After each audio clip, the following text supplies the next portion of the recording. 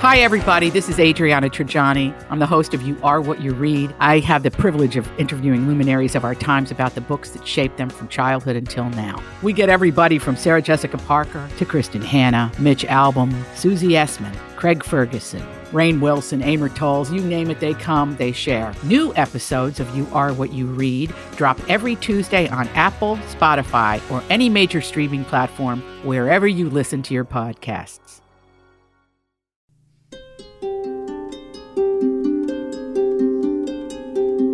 Welcome into episode 2 of UAP, the Unidentified Alien Podcast. Stephen Diener here, Karen Curtis over there.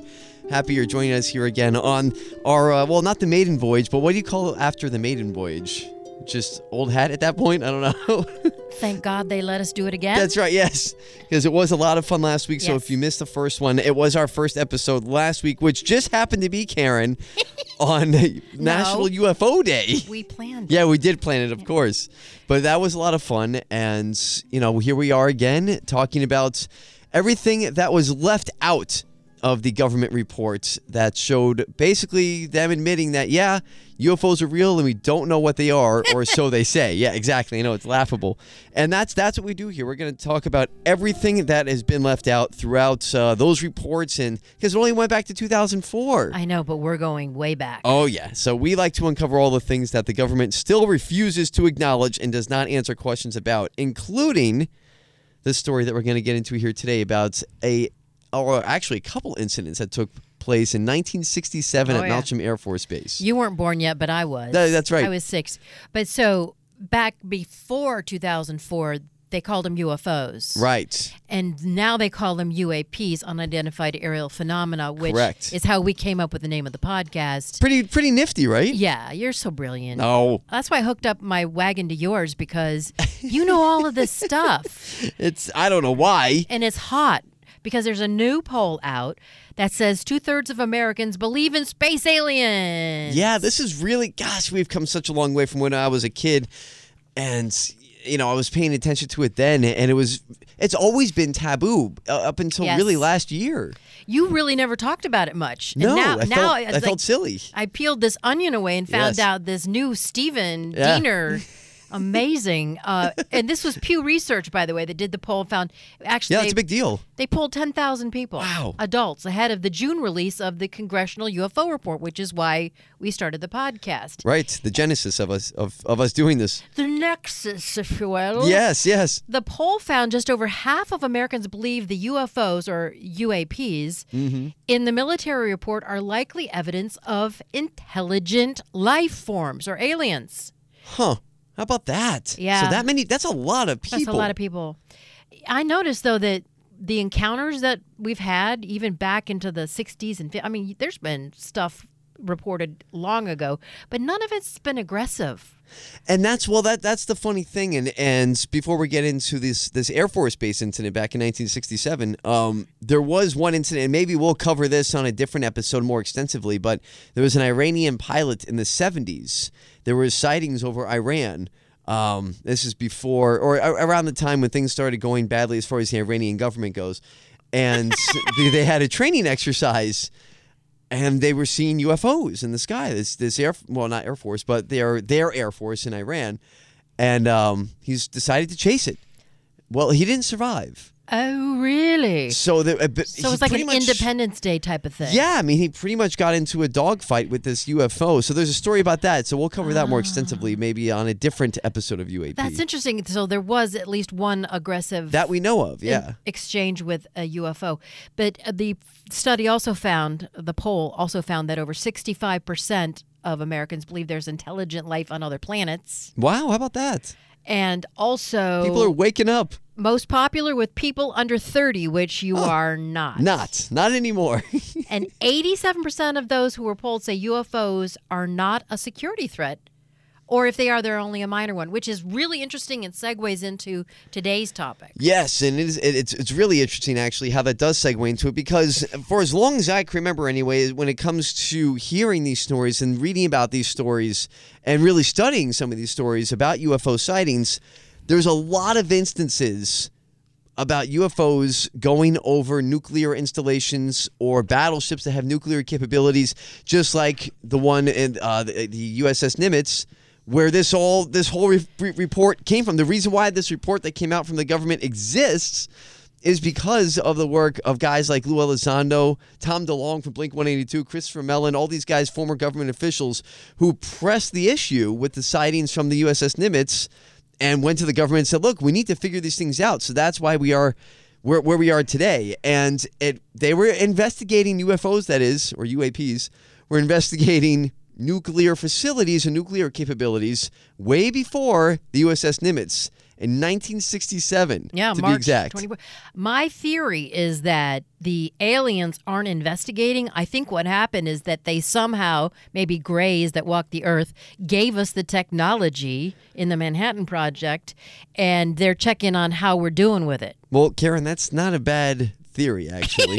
And maybe that will bring us to another episode. Oh, gosh, this is so exciting. Where it comes to, is it Eisenhower, I believe, who had a meeting with the Greys. But that's another story for another day on UAP. No, that was just Eleanor Roosevelt.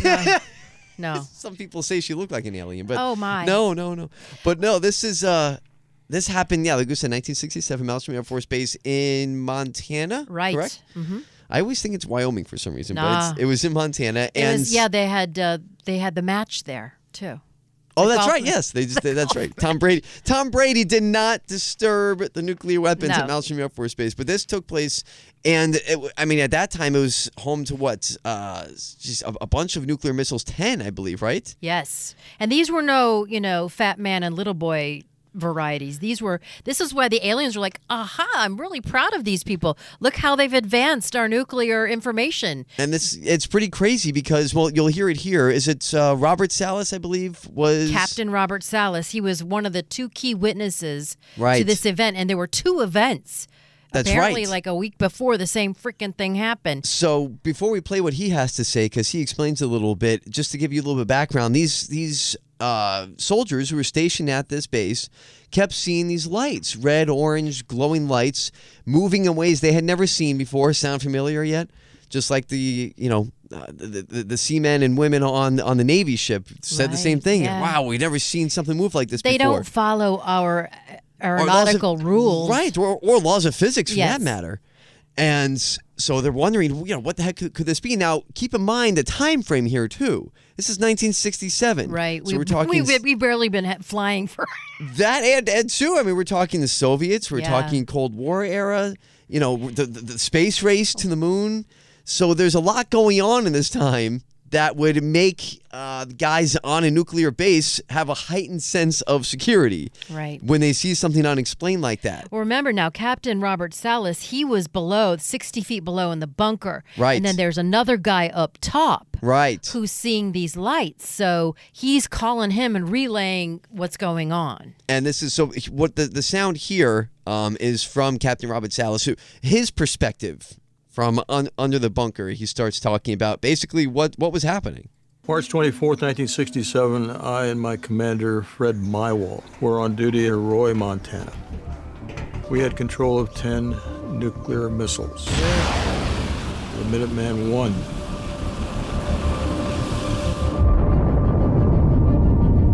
I. Each missile had an 800 kiloton nuclear weapon. Okay, so remember that number, okay? Perspective. Yes. So 800 kilotons.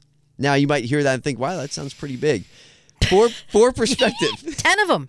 Yeah, exactly. 10 of those.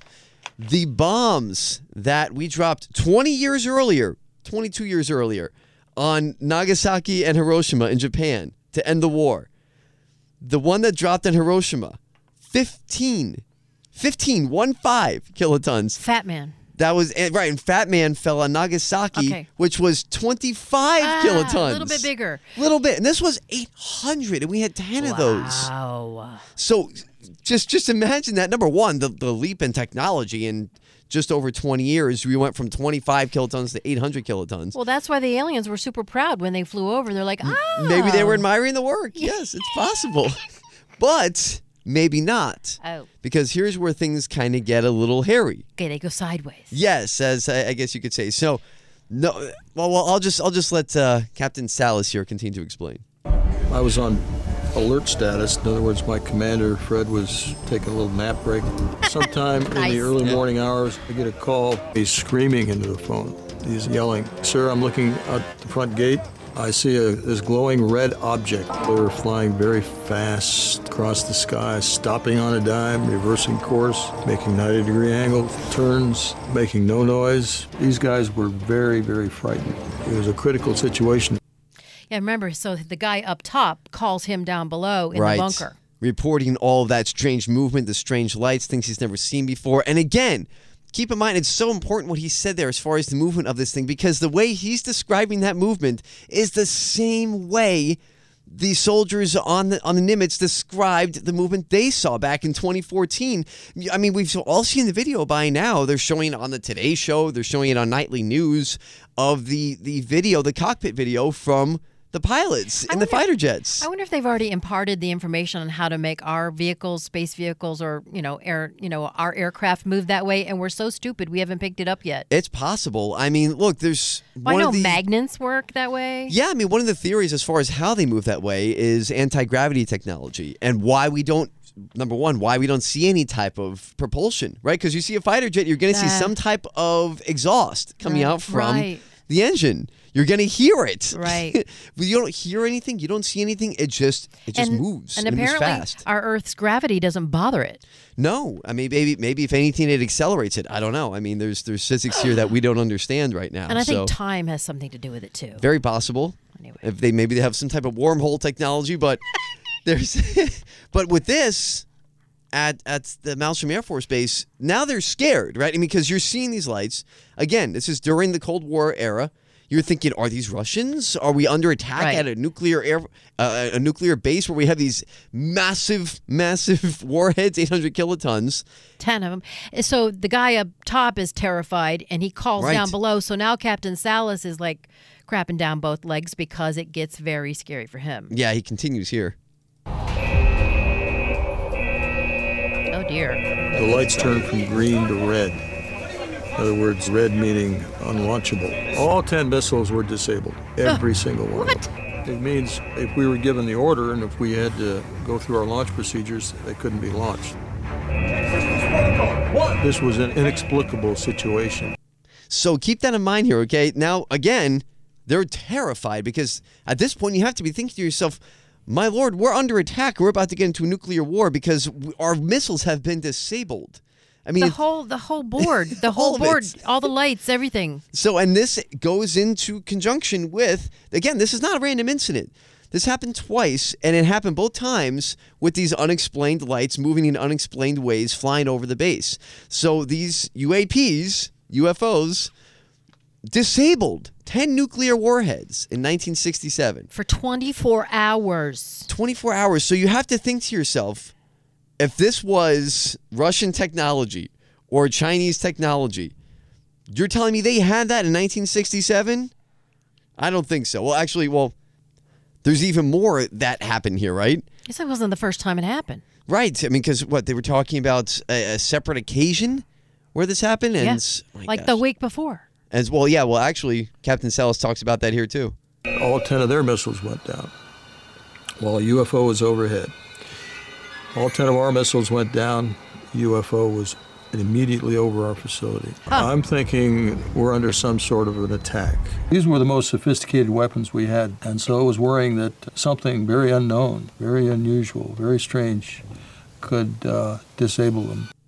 I mean, just 1967, and what are we worrying about back then in 67? Yeah, exactly. I guess Vietnam. I mean, yeah, in that time, and this was going on.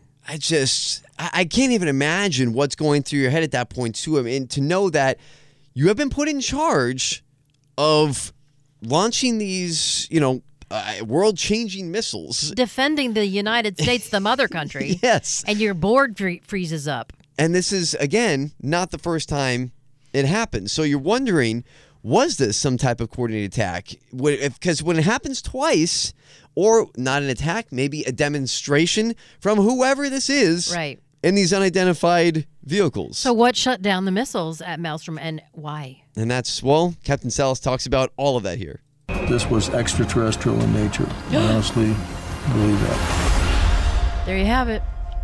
I mean, you have to come to that conclusion, right? Yeah. What else can it be? And this is what frustrated me about the government report that came out, which was, number one, it only goes back to 2004. Yeah. They don't. And all the good stuff happened back in the 60s. Yeah, exactly. And, well, also the 40s and 50s, but also, and then they don't acknowledge the fact, number one, how are you explaining these things? Because they don't explain anything. All they said was, yeah, we don't know what they are, but, and this is the part that got us when we heard it, we don't think they're aliens. How could they not be some type of other intelligent life form? So if it's not aliens, then What is it? What is it? So that leads us to suspect, if it's not some type of intelligent life form from another planet, galaxy, universe, whatever, then it has to be somebody or something from this Earth.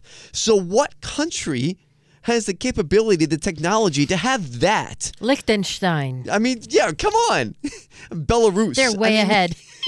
What are we doing here? By the way, you have cave art. You have all these, like in Peru. Right. They've drawn these pictures of people with antennae and spacesuits and all kinds of weird stuff. This was like 10,000 years ago. Exactly. I mean, there's so much that you can go into that just to not debunk, but highlight the holes in the government report that came out of how many things that were left out by accident or intentionally, I think intentionally, that shows how much they ignored. I mean, there's a whole history here, Maybe Karen. they don't want to upset us, or they don't want to get us all, crazed. But by the way, the missiles were not permanently damaged, Well, that's good.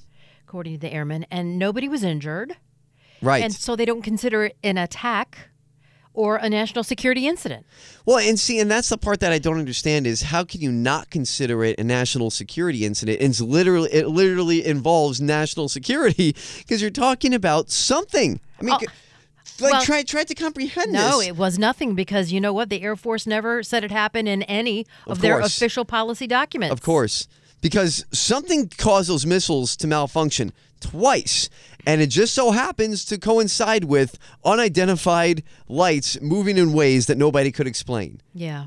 Well, Salas says that he doesn't think the UFOs were there for any sort of offensive intent, but he believes that they wanted to leave an impression. And that's what actually I find intriguing, which I can tie back to what we started off the show with, which was the poll that you mentioned from the Pew Research, that I guess a vast majority of people, I think you said over 80%, believed that they don't mean any harm. Yes. And which is interesting. 87. No security threat or minor. So, I mean, you're talking almost 90% of people think that there's no security threat with these.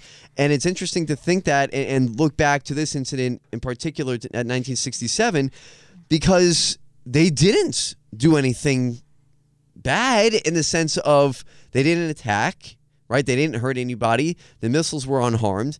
It was more of a demonstration. Right. It was more of, hey, look what we can do.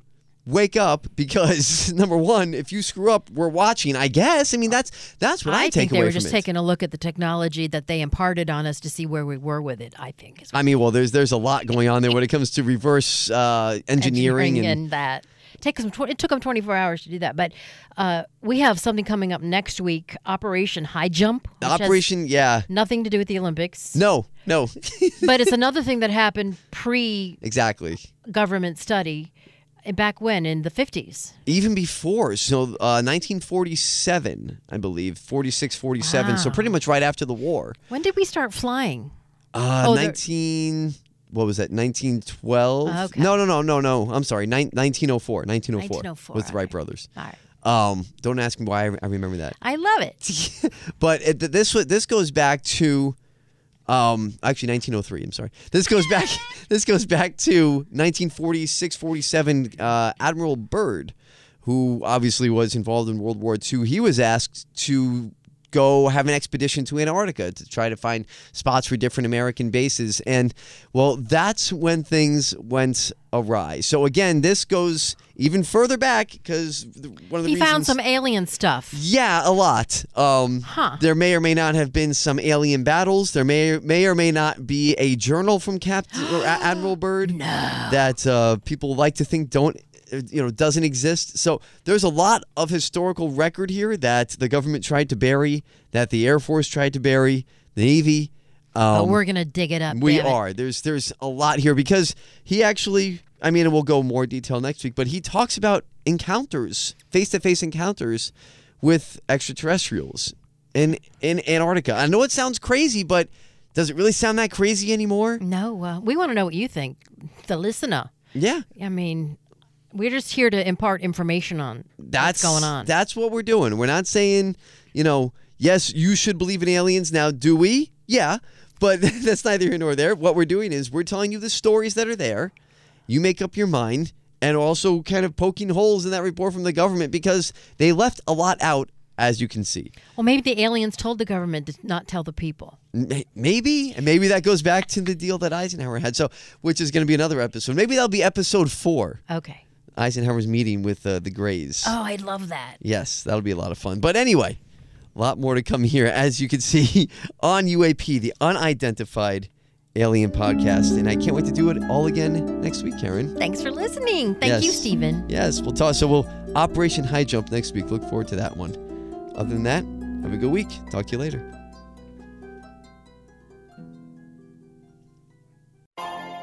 Peloton, let's go. This holiday, with the right music and the right motivation from world-class instructors, We're going to pick it up a notch. It's the holiday season. you might just surprise yourself with what you're capable of. Work out to thousands of live and on-demand classes, from running to cycling to yoga. Try Peloton risk-free with a 30-day home trial.